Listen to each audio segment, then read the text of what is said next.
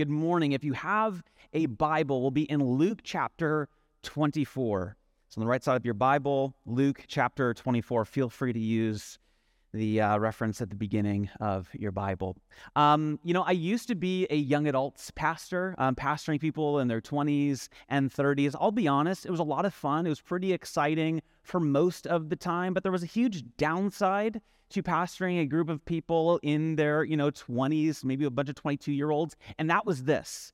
They hated being single. They totally despised it. And those of us who are married in this room realize the irony that they had so much independence. They could do whatever they wanted with their time, and nobody was going to keep them accountable. They could show up super late. They could be out all night, and nobody was going to be thinking that, you should be somewhere else, like at home, right? But instead of enjoying this incredible season of independence, they despised it. They were allergic just to the very idea of being single. Week after week, young people would come to me at one of our gatherings, and they would get me to pray for them. And 9 times out of 10, they would say, Dan, please pray that God would send me a spouse, right? They've been traumatized with the idolization of marriage, probably in their youth group. And so, would you please pray that God would send me a spouse? And, they were usually on all of the dating apps, like every single one of them, but they just haven't found the right person yet, if you know what I mean. And the irony is that they would come to me in a room of probably about 200 other young single people and say, hey, would you pray for me? I'm like, instead of me praying for you, why don't you just go chat with all the single people, prayer answered. But I think this reveals to us the desire within us all for relationship. Married or single, we were made by design for relational connection. We are made in the image of God as relational beings. This is why you touch your smartphone over 2,600 times a day on average. And instead, of connecting with a relational being, we are looking for connection on a cellular device. This is, why we listen to Taylor Swift songs or we watch rom-coms. We are looking for connection. We could just talk about social media and different avenues that we are all looking for connection. This is what St. Augustine said. He said, our hearts are restless until they find their rest in God. See, we are made for relationship. We long for connection with others and with God himself. So in Luke chapter 24, we find Jesus has already been crucified. He's been buried. 3 days later, he's been resurrected from the dead. And now he's walking around. It's zombie Jesus walking around in his resurrected body. And he comes on this road, the road to Emmaus, and he encounters some of his followers, some of his disciples. And there on the road, he begins to talk with them about the Hebrew scriptures and how they pointed to him. The only thing is they didn't realize that this person walking with them along the road was Jesus himself. They didn't know it was him. They didn't recognize it. And Jesus, as being Jesus, he invites himself over for dinner.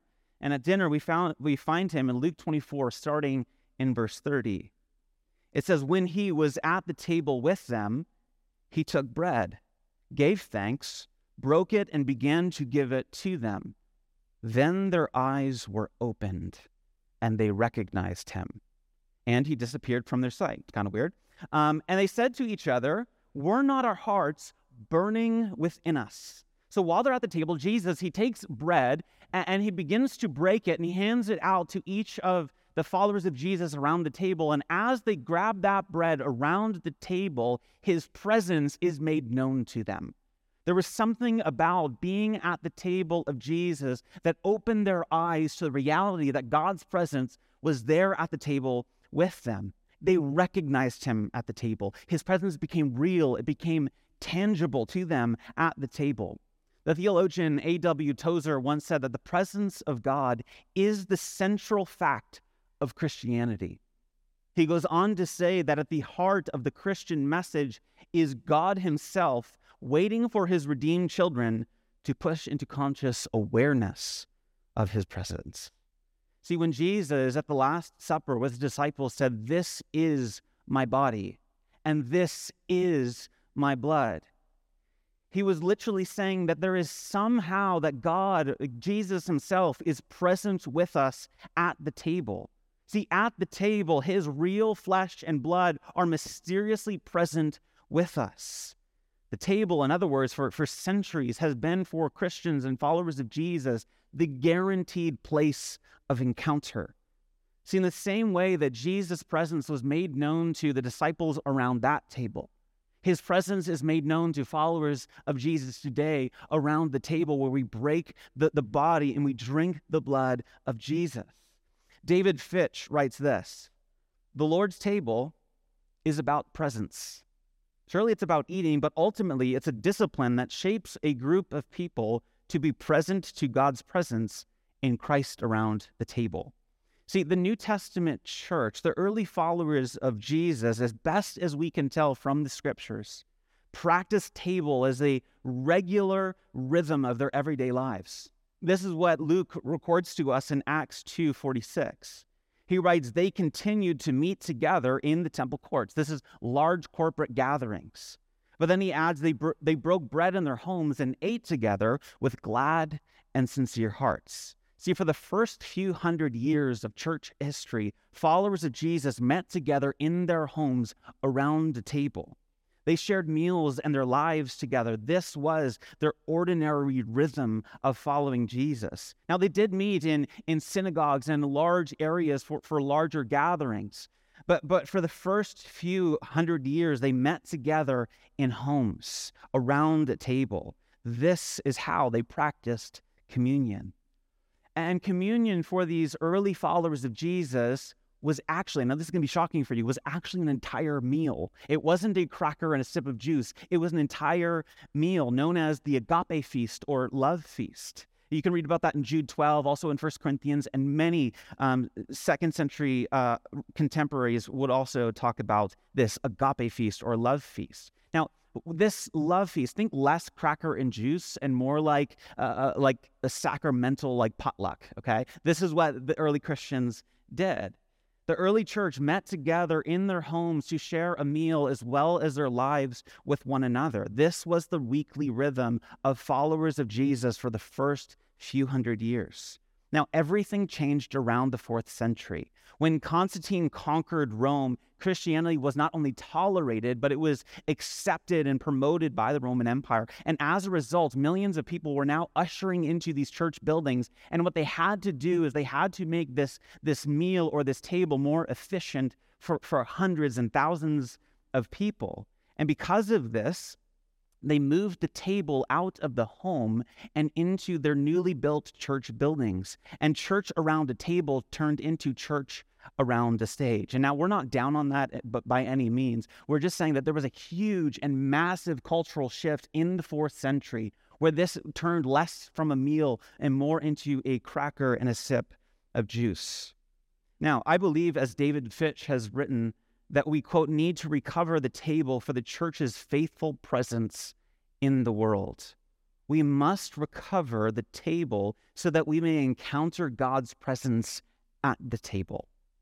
See, today, most churches in the West practice communion in their Sunday gatherings. It usually consists, as I said before, as a small cracker and a sip of juice. And while this can be beautiful and we celebrate this, we are convinced that there is so much more to communion than this.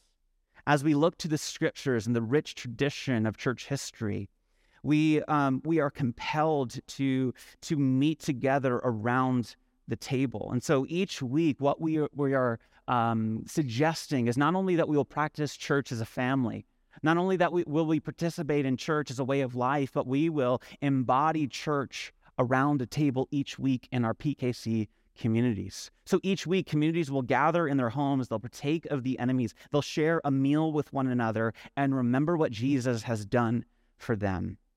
See, around the table will be the primary way we practice communion together. We will also practice communion in our Sunday gatherings like we will this morning from time to time, but church around the table will be the primary way we practice communion as a family.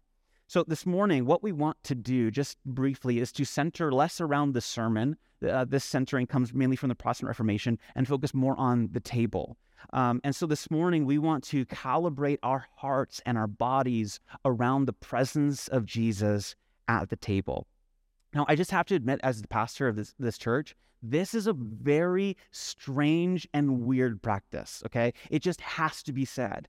The early Christians, in fact, were called cannibals by their contemporaries because they gathered in homes to eat the flesh and drink the blood of their Jewish Messiah. This was a very strange and for many, offensive practice. So if it feels weird, welcome to church. We're glad you're here exploring Christianity. But for these early Christians and followers of Jesus, it was a very intimate way for them to remember what Jesus specifically did for them on the cross. Paul writes in 1 Corinthians 11:26 and says, "For whenever you eat this bread and drink this cup, proclaim the death until he comes." What that means is by eating this bread and drinking this wine, we are in effect, not with words, but in our actions, proclaiming or preaching the death of Jesus and all of that means for us. We are in effect at the table proclaiming God's love for us. See, as I said on Good Friday, when Jesus wanted to explain to his followers what his death was all about, he didn't give them a theory or a model or a metaphor. He gave us a meal. And the first Christians practiced this meal together as a way to reenact God's love for them, and they called it the love feast or agape feast. See, the early Christians believed that the cross is what true love looks like. They believed that the cross revealed God's undying love for humanity as he died there on the cross for his people. They believed that Jesus had in effect become the Passover lamb to take away the sins of the world.